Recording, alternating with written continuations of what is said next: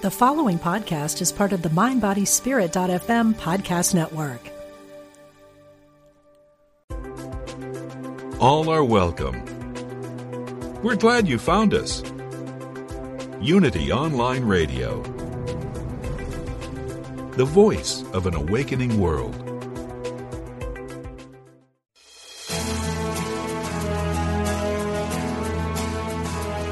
Are you ready to create a life that's intentional and dynamic? Welcome to The Intentional Spirit with your host, Reverend Temple Hayes.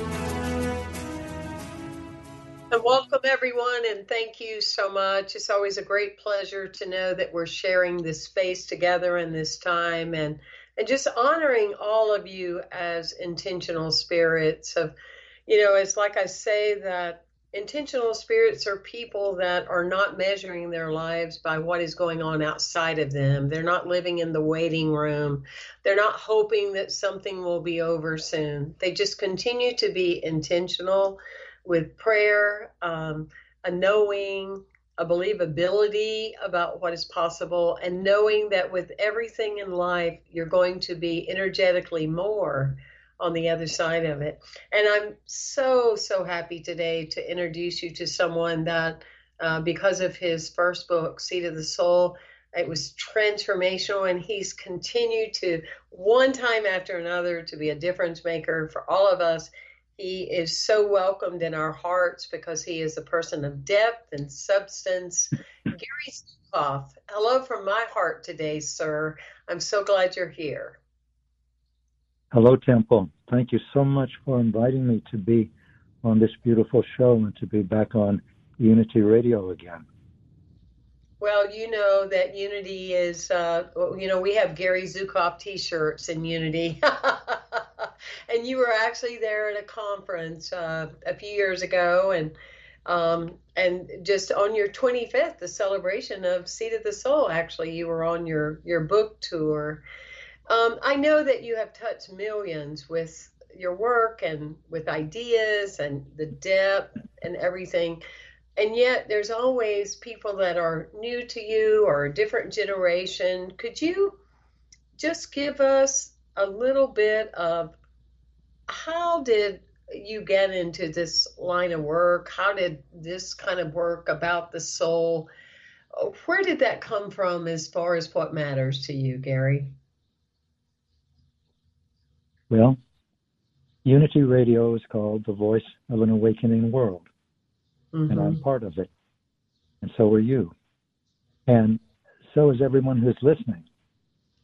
And what I found the most wonderful thing in my life to share, after living my life for quite a while, is a realization that a new consciousness is now transforming our entire species. Our entire species is, this is not a thing that's happening in our consciousness that's new. It's a new consciousness. And this new consciousness is reaching now hundreds of millions of people. And in a few generations, everyone will be touched by this new consciousness. And that's the big news. This transformation in human consciousness, in my experience, is epic. It's unprecedented. Human consciousness has evolved for hundreds of millennia, about 300,000 years, depending upon where you want to start counting. And it's plodded along. But now it's exploding with a breathtaking velocity, startling newness. And that's what we're in now. We are standing with one foot in an old consciousness that not only is dying, but is dead, but is moving forward, still moving because of inertia. And that's the world that we've inhabited. And at the same time, a new consciousness is born. And we are straddling this line between the old and the new, the dead and the born. And every moment we make a decision to act or to speak from the new consciousness or from the old. The old consciousness is familiar, rigid, unyielding, righteous. The new consciousness is one of harmony, cooperation, sharing, and reverence for life. So that's what I want to talk about, Temple. I love talking about it. It's, to me, the most amazing thing it's possible to talk about. Well, for me, it's so breath-giving. I don't use the term breathtaking because I feel the allness of life. It's breath-giving. It's a deep, deep breath, and it's so refreshing to talk to you, knowing that you are out there in the world, whether you're on Zoom or whether you're, whatever you're teaching, and of course the new model of what we're doing now in this current time. But it's so great to hear someone talk about we're moving into the best of times, because I feel sad sometimes when I hear leaders, especially metaphysical leaders, that are talking about it's so awful and it's so this and how can this be happening? And I believe that we are entering into like the beautiful phase of mysticism and mystery, and oh my gosh, and the gifts that are going to come from all this. So I want to hear so much of what you have to say about the new consciousness, and I applaud you for being a person that knows that that's what this is all about. Thank you for that. And yeah, lead us in that direction wherever you want to go. Thank you, Temple. Well, I can tell you a little about me. I was born in Texas, and I grew up from grade school to the end of high school in a small town in Kansas. And I didn't have a very happy childhood, and I don't know why, because I had parents that loved me. My mother adored me, and my father did everything he could to provide me and my sister and his family with everything that we needed, which means a house and food. And so I never could understand why my childhood wasn't happy and gay and cheerful. But I got out of high school, and I didn't feel as though I had any connections there. I didn't feel connected with the students I was with, but I didn't feel connected with anyone. But at the same time, my colleagues elected me the president of the student council. They elected me governor. They sent me to Boise State in Kansas, and there I got elected governor. I was on a debate team that was a state championship team for 3 years. That actually, my wonderful debate coach, our wonderful debate coach, had produced state championship teams long before I arrived and long after I left. But I was a part of that, and I liked it. And then after that, I got a scholarship to Harvard. And now, this is growing up in a little town in Kansas. And I didn't expect that. I didn't really appreciate it at the time, but I decided to accept it. And so I spent 4 years in Cambridge, Massachusetts, getting a degree from Harvard, really struggling through, because I was at the top. I was in the top percentiles of my high school in Kansas. I was in the lowest 2 or 3 percentile at Harvard, and it was like stepping off a cliff. There was nothing that prepared me for it academically. But I'm glad I went. It gave me an opportunity to see things very differently than I could have seen them in Kansas. The reason I got accepted to Harvard was because Harvard was transforming from an Eastern finishing school to a national university, just that time. And my debate coach wrote me a wonderful, a magnificent letter. And I think I was just the person that Harvard needed, a valedictorian with a great recommendation, and from Kansas, because all of the people at Harvard then were coming from, and it was a men's school, were coming from Connecticut, Massachusetts, New York, Rhode Island, and they all had 800 SAT scores. And this introduced me to that entire aspect of society and the world. And after that, I joined the Army. I always wanted to. I was angry. I was really angry. And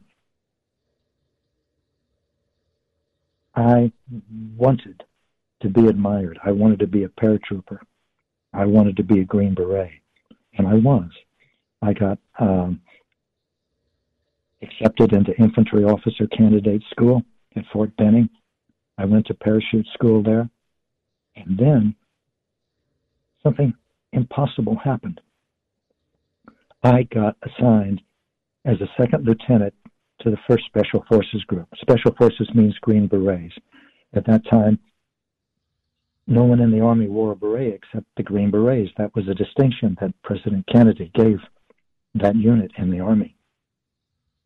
Now, I said it was a miracle because when I was in going to basic infantry training before I went to officer candidate school, the Special Forces was recruiting, and I had a chance to join it or to go to officer candidate school. But I couldn't do both because there was no position in the Special Forces for a second lieutenant, and that's what I would be when I got out of infantry officer candidate school.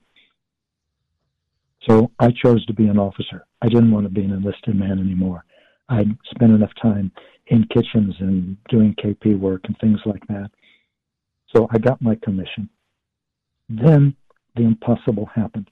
I got assigned as a second lieutenant to the 1st Special Forces Group, 1st Special Forces on Okinawa, a Japanese prefecture, an island in the South Pacific. Well, the impossible happened. I became a Green Beret and an officer. And I served in Vietnam for a while. I would go there on duty assignments from Okinawa. And what I did there was all top secret. It's not top secret now, but it was then. We were running operations and patrols into Laos and Cambodia, even though our government was swearing to all that they could swear by, that there were no Americans in Laos or Cambodia, but there were. And all of these missions were top secret.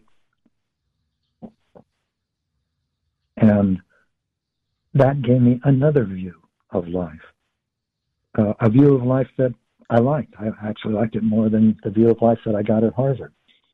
But the universe kept giving me views of life, whether I liked them or not. And it turns out that's entirely irrelevant. What's relevant is opening your heart. What's relevant is variegating your experience. What's relevant is learning to appreciate people. And that's what I was given the opportunity to do in Kansas, at Harvard, in the Army, and everything that followed. When I got out of the Army, I wanted to see the West Coast. I'd never seen that before. I was in Florida, and I was diving for sunken treasure in the Florida Keys. That's another adventure that I really enjoyed doing. We were working on a boat with 12 divers, and we'd have 6 divers down. It was surface applied air, and then the divers and the tenders would reverse roll, and the tenders would dive, and the divers would tend. We didn't find the treasure. Someone was on shore all the time raising money to pay for all of this while we were looking for a galleon that sank in 1733.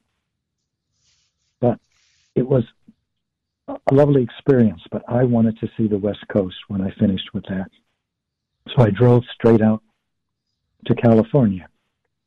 And from Florida to California is a straight line. There's a freeway that connects the two. And I drove until I ran into the ocean. And then I turned in San Diego. And then I turned right. And I went to San Francisco. And there I stayed for 13 years on Telegraph Hill. I'd never stayed that long anywhere in my life. And that was another completely different experience. By then, it was clear to me that I was addicted to sex.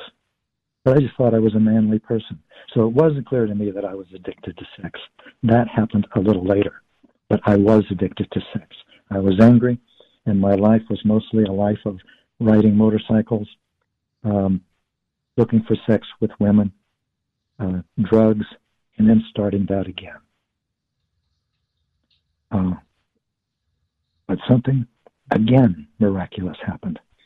I got invited to a group of physicists at the Lawrence Berkeley Laboratory, which is just above Berkeley University. And Berkeley University is in Berkeley, California, and it's right across the San Francisco Bay from San Francisco, where I was living. So I went to this meeting. It was called the Fundamental Physics Group, created by a wonderful woman, Elizabeth Rauscher, who just passed on not long ago. And she called it the Fundamental Physics, and she spelled it FYSICS group. And it was wonderful.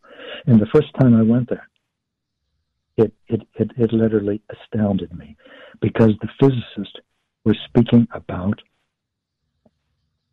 whether or not they were creating the reality that they were experimenting with.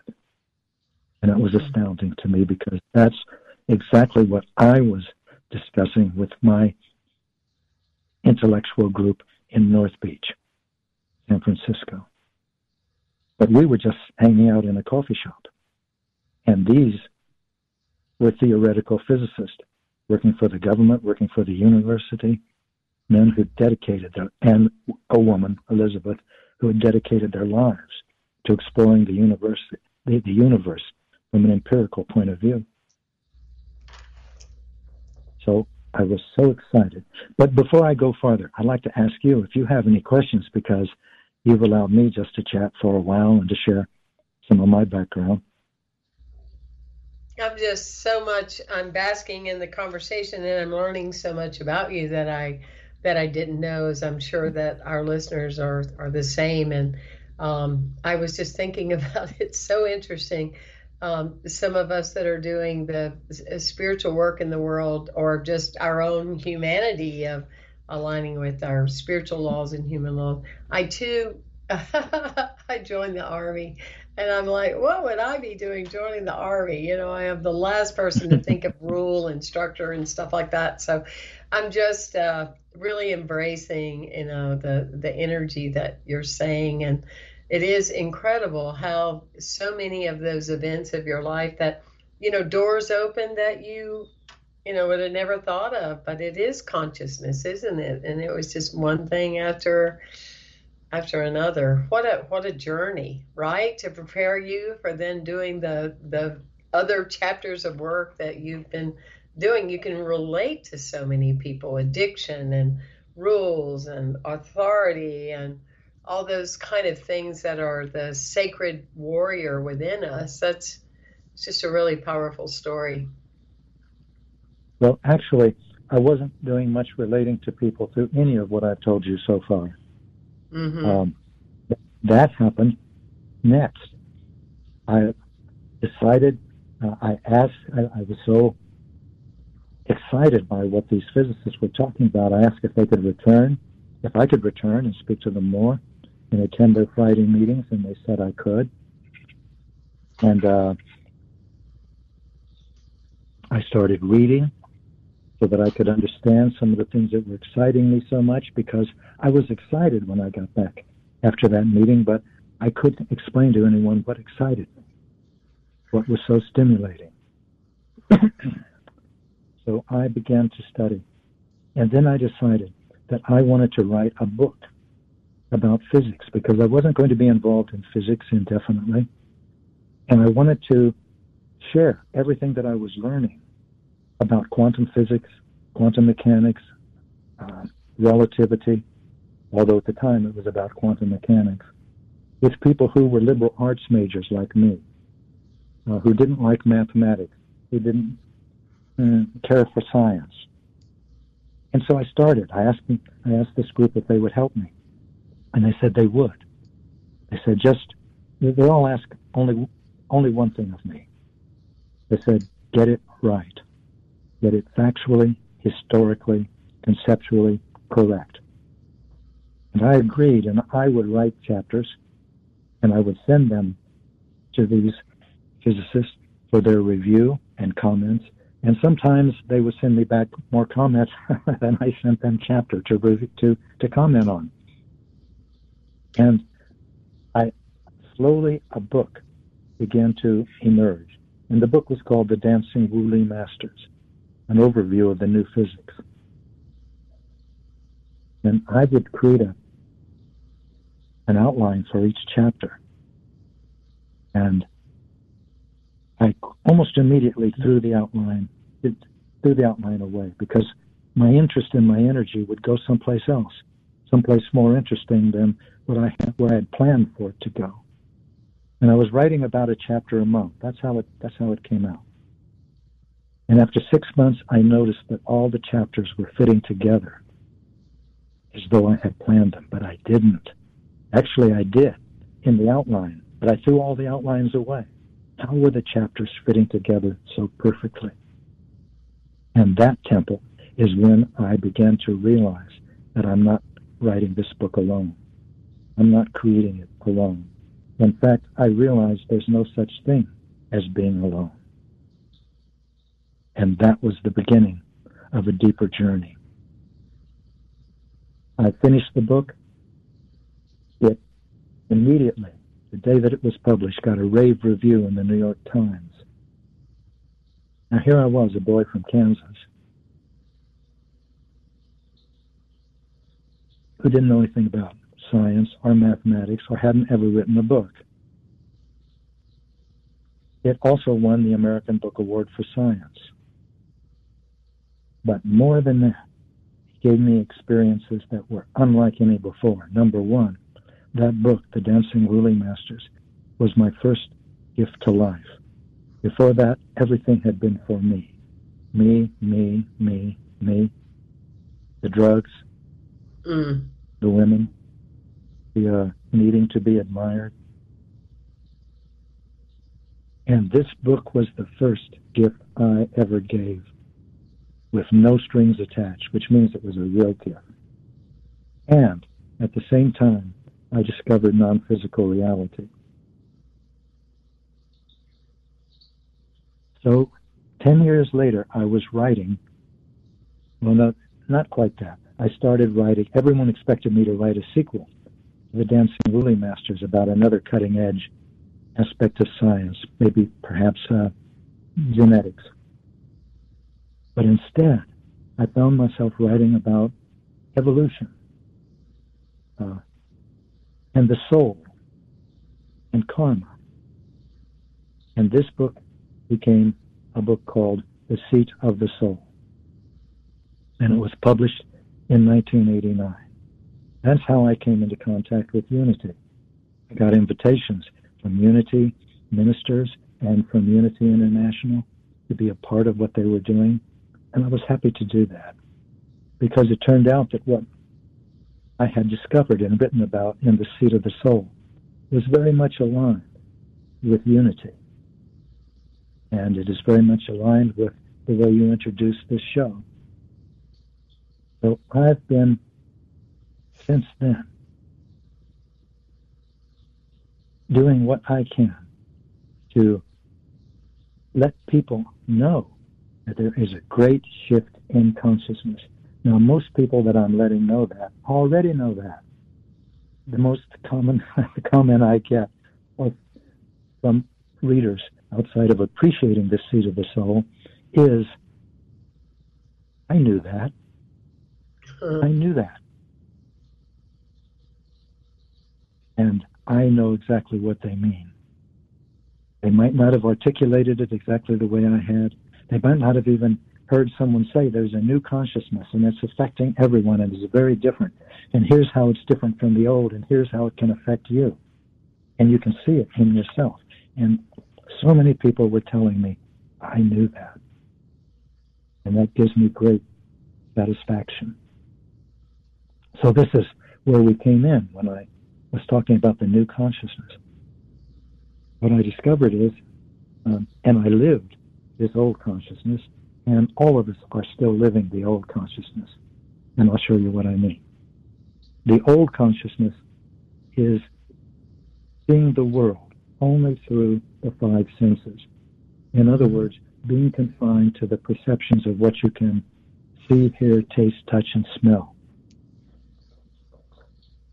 But now, the new consciousness is giving us a sensory system. The five senses together form a single system, sensory system, whose object of detection is physical reality.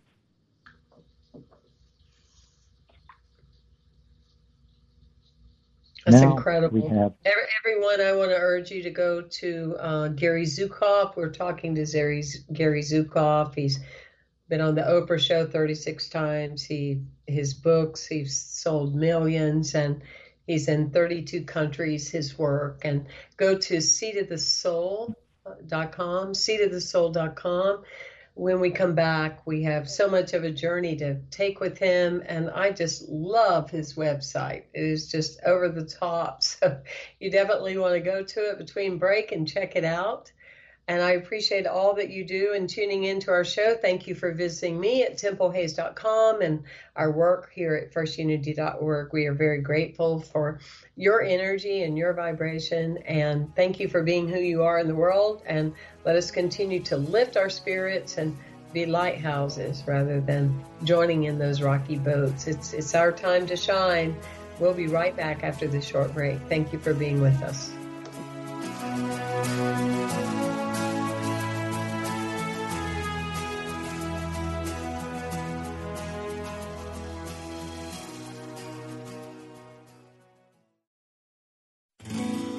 We are spiritual beings having a human experience. Welcome to Unity Online Radio, the voice of an awakening world.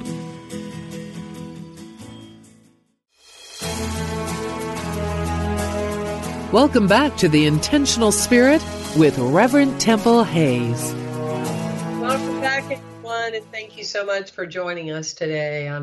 I'm talking to one of the New Thought heroes, and that's Gary Zukav. And he has solidified, he's opened doors, he's created depth in our hearts, he's brought us from just an intellect understanding to a depth of the heart and the whole vibration that comes from the space of mysticism and the deeper part of love. And Gary, it's just such a pleasure to have you today, and I appreciate you sharing so much of your path. I think it's so important for intentional spirits to hear that. I know that sometimes when you view someone like a very successful author or someone like you and Linda, that you have this ideal relationship that so many people, long to have or go to match.com, seeking or whatever. It's just so welcoming to hear that, there's also the other parts of the journey. Because often when you see someone like yourself, people sum up and say, oh, they've always had it easy. Look at him. He came from Kansas like Walt Disney and all these other well-known established people. And life has just been merry-go-round after another. And it's wonderful that you remind people of, I had this, I had addictions, and it's just refreshing. Thank you for who you are. I appreciate you so much. Thank you. Did Walt Disney come from Kansas? Well, when I took a tour of Kansas City, Missouri, they indicated to me that that's where he discovered the mouse. So I hope I got that correct. I'm at the mercy of the tour guide.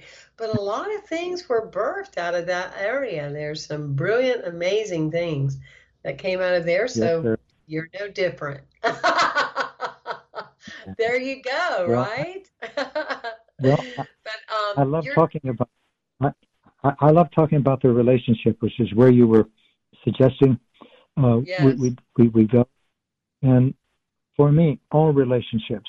And I want to suggest that. By the way, everything that I've told you so far is about me, so I can say that with authority, and no one can say, "Well, that might not be right." Really, it is right because it happened.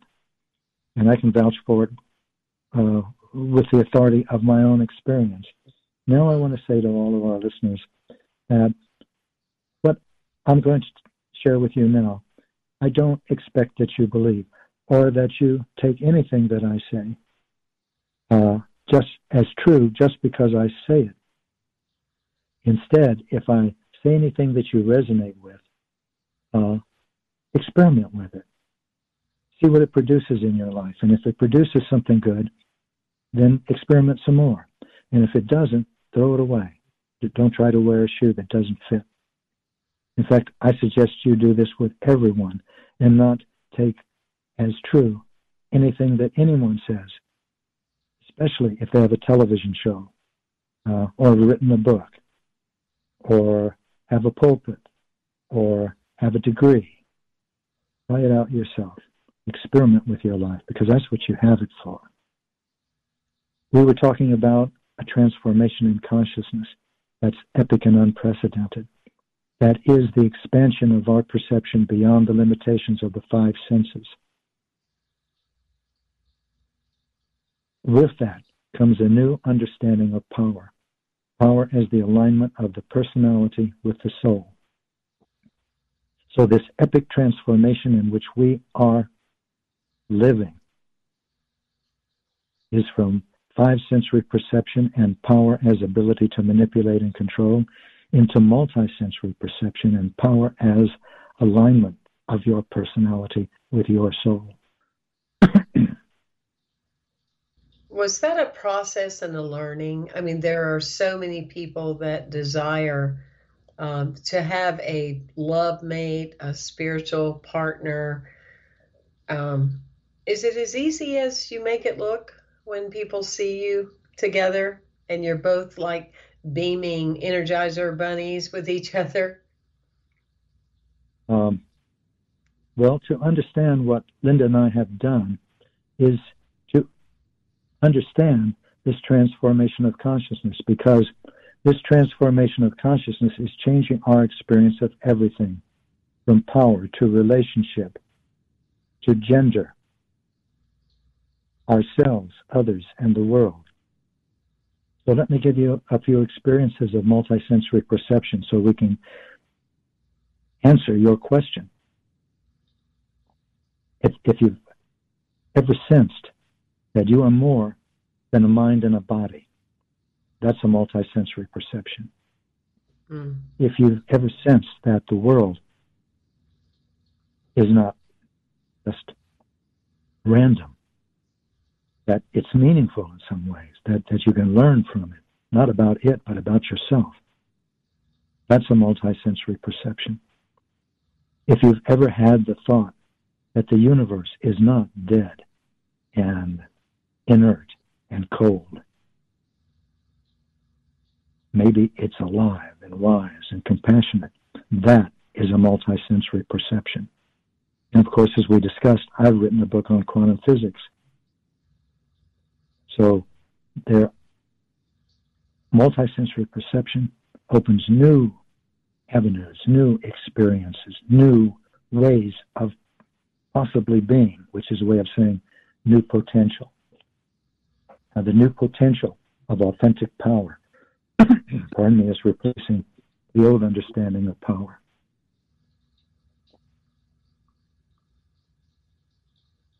To create authentic power, the new consciousness is a gift from the universe. You don't have to do anything to make it happen.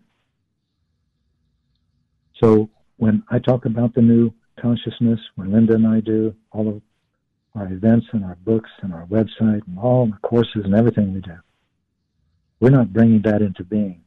The universe is bringing it into being. And we're just alerting you. Because some people acquire multisensory perception, they recognize it's something different they recognize. They're seeing something farther, something grander, something bigger. And other people are confused or think maybe that there's something wrong with them. There's nothing wrong with you. To begin to see yourself as more than a mind and a body, but as an immortal soul at the same time. To create authentic power is not a gift. Authentic power is not a gift. You can't stumble onto it, find it, trip over it, fall into it. You've got to create it. consciously. And there's two tools that are required to create it: emotional awareness and responsible choice. Emotional awareness means being able to experience all of your emotions, all of them. The most difficult, the most painful, the most liberating, in terms of physical sensations in your body, in terms of different specific places in your body, such as your throat area, your chest area, and your solar plexus area. When you put your attention into those areas and you find unpleasant physical sensations, that's information that you can use. Now, what do I mean by unpleasant physical sensations? I don't mean that you say to yourself, "Oh, that's not happy," or "I'm down," or "I'm ebullient," or "I'm depressed." That's not emotional awareness. That's emotional illiteracy. Emotional awareness means being able to put your attention into your chest area, for example. And if there's unpleasant physical sensations, identify them, feel them, experience them. A physical sensation of this type, stabs, burns, stings, throbs, aches. When you can describe your emotions in terms of physical sensations in these areas and for others in your body, that's emotional literacy. That's emotional awareness. And you'll discover that there are some of your emotions that are very painful to experience if you really let yourself experience them. And if you act on them, they create very difficult, painful consequences. You experience these emotions as anger, jealousy, resentment, judgment, superiority, entitlement, inferiority, need to please, righteousness, vindictiveness, every obsessive thought like I've got to have her, I've got to have him, I'm going to be a millionaire before I'm 29. Every compulsive behavior like perfectionism or workaholism, and every addictive behavior, whether it's sex, drugs, pornography, gambling, eating. All of those are painful to experience, and they all fall into one category: fear. These are all experiences of fear. Now, there's another category of experiences that we all have. And these are the polar opposites. These feel wonderful to experience, and when you act on them, they create beneficial, constructive consequences. These are the experiences you should encounter as gratitude, appreciation, patience, caring, contentment, all of the universe. And we can put a name on this category too: love. So what you are is not, as a personality, is not a single thing that sometimes is happy and sometimes is sad. It is made up of many different parts. And that's what we're talking about. That's what I'm talking about now. Some of them originate in fear, and some of them originate in love. In order to create authentic power, you need to be able to identify somatically, in terms of your body, all of these different physical sensations, because they are messages from the universe. Your painful physical sensations tell you that fear is active in you. And if you act on that energy, you will create destructively and painfully.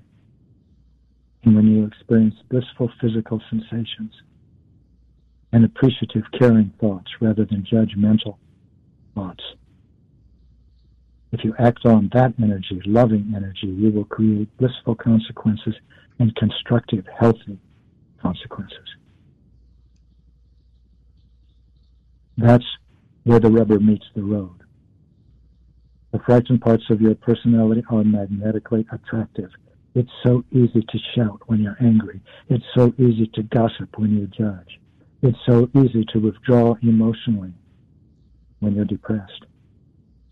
But if you, instead of looking outward and trying to change the world, which is the pursuit of external power, that's what we did when we were 5 sensory, look inward instead. Put your attention in these areas of your body and identify what you feel, and then act constructively. Now that is a responsible choice, a choice that creates consequences for which you are willing to assume responsibility. When you do that, you create authentic power. But creating authentic power is not an event, it's a process. And when you create it again and again and again and again, you begin to move beyond the control of the frightened parts of your personality and into the experiences of love. Now we come to your question, Temple. What about my relationship with Linda? That is a spiritual partnership. A spiritual partnership is a new archetype. It comes with the new consciousness. It is a partnership between equals for the purpose of spiritual growth. This type of archetype was not imaginable, not needed, not necessary, not part of human experience. A relationship between equals for the purpose of spiritual growth. But as we become multisensory, we see that this is exactly the kind of relationship that we are naturally drawn to, because spiritual partners assist one another in creating authentic power. No one can create authentic power for you. Only you can do that. And you cannot create authentic power for someone else. Only they can do that. But you can assist one another. And that's what spiritual partners do. They assist one another in creating authentic power. And that is a remarkable experience. Now, Linda and I are in a spiritual partnership. However, spiritual partnership is not a relationship only for couples. It's not necessarily a dyadic relationship. It is a relationship that can exist between you and your classmates, you and your coworkers, you and your congregation, you even in your biological family. That's a remarkable thing to accomplish that, a spiritual partnership in your biological family. And by the way, individuals who are still 5 sensory will not understand any of this, including spiritual partnership. That's why Linda and I do what we do in order to support interested individuals. If someone's not interested, we bless them. We suggest that everyone follow the path of most meaning and purpose and fulfillment. But this is a way that we've come to see life. Now, back to spiritual partnership and the nature of it. Your question was, does anyone have any idea when they see Linda and me together and we're holding hands that we're not always dreaming and in joy and togetherness? Well, when you are in a spiritual partnership, fasten your seatbelt, because a spiritual partnership will bring to your consciousness every aspect of your personality that you need to become aware of and either challenge or cultivate in order to give the gifts that you were born to give. For example, if you're angry, if you're jealous, if you're addicted to food or sex or pornography, if you're a workaholic or a perfectionist, all of these things are experiences of fear, as we've discussed. A spiritual partner will support you if a spiritual partner thinks that she sees something in you that you don't see, and that if you did see, it would help you. And Linda helps me as a spiritual partner, supports me frequently. And your spiritual partners will support you. If you feel an openness, an acceptance, a graceful feeling of the wonder of the world. That's something to be acknowledged, remembered, not something to let pass as a transient good experience, but as an example, an experience of a loving part of your personality. And as you remember it, and set the intention to remember it and to return to it when you're in a frightened part of your personality, then you are cultivating a loving part of your personality.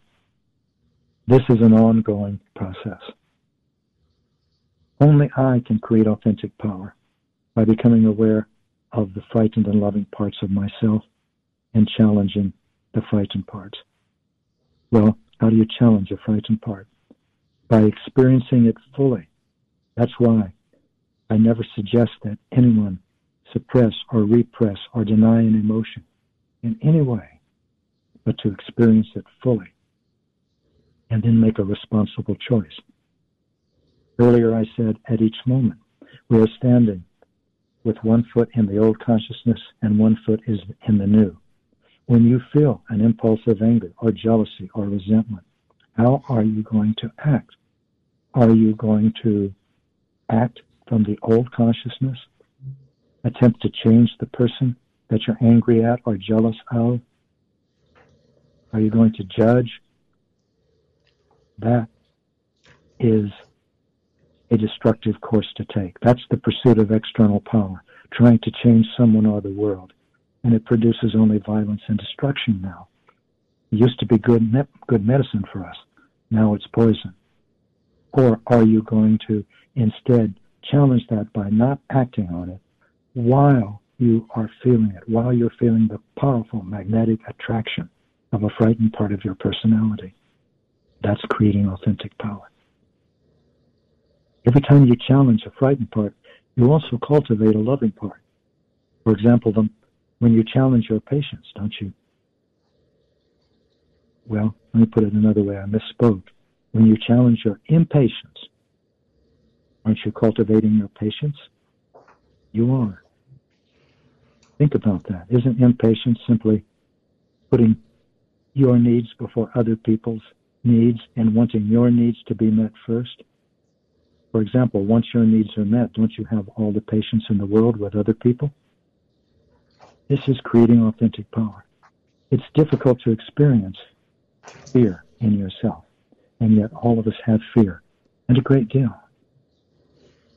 That's what spiritual partnership is. It's the only relationship that is now deeply satisfying.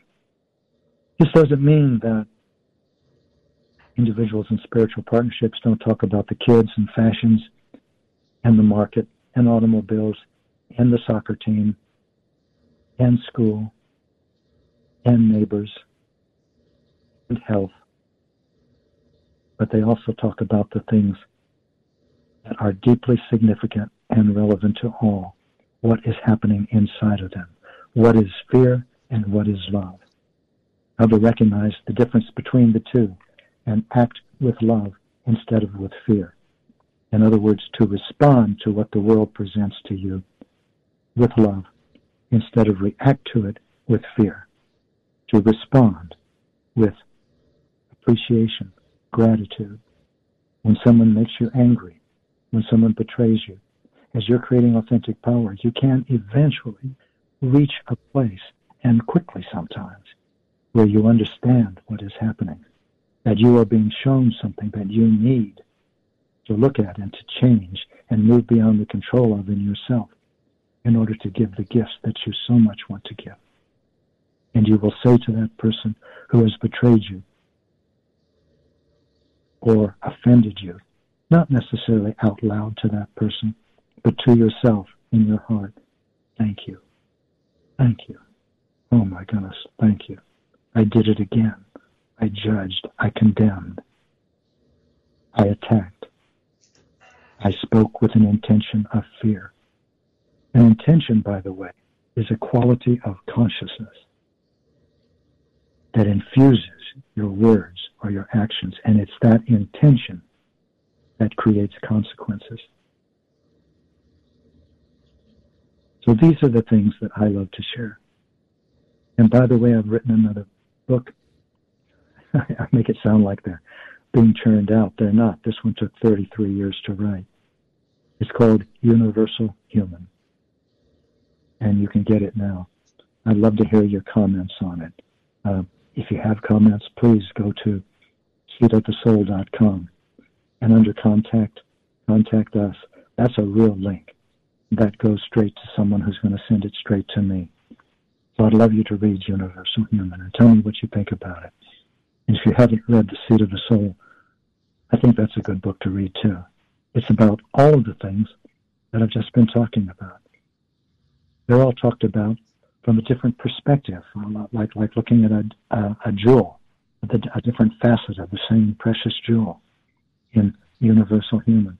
But Universal Human also talks about our disintegrating social structures, why that's happening, why it's a good thing, because they're all built on the pursuit of external power. They're all obsolete.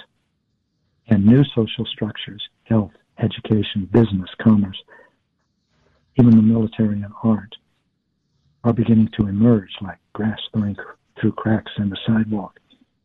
The sidewalk are the old social structures. And the universal human is yet another potential that is beyond what we've discussed on this show, but not beyond what is calling to you now. And that's why I suggest you take a look at it. I love the title, Universal Human, and that just the graphics on the book. It's so powerful. Please take the time, everyone, to go to seatofthesoul.com, and you can do /books. And you can also just experience everything about the website and the Institute and all that Gary, not only is he involved in and playing a part in and contributing to, but also Linda, his beloved, who's actively involved in all aspects of his energy as well. So Universal Human. It's just so... I have a feeling, Gary, this one's going to exceed all the other books that you've done. Well, I hope it's helpful. I hope it's very helpful to people. And I'm so grateful to talk to you, Temple. I'm looking forward to when we meet again. And yes, me too. And it's a blessing to be able to share these things with all of our brothers and sisters who are listening to us, all of our potential spiritual partners. And what a gift it has been. It's been a true pleasure to have you on the show today and just sit in the space of listening and openness and hearing your perspective. And I speak for all our listeners that it has called forth the teacher student within all of us, and it has indeed been a blessing. Thank you so much, Gary Zukav. You are an original idea, and we are so glad you said yes. Thank you for being with us. You're very welcome, Temple.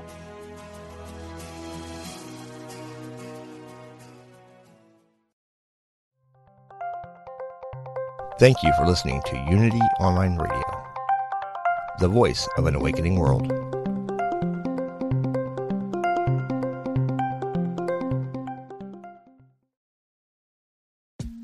I'm Rachel Corpus, an angel communicator, psychic medium, and host of the Angel Talk podcast. This show is meant to help you remember who you are, a limitless being with shoes and socks on.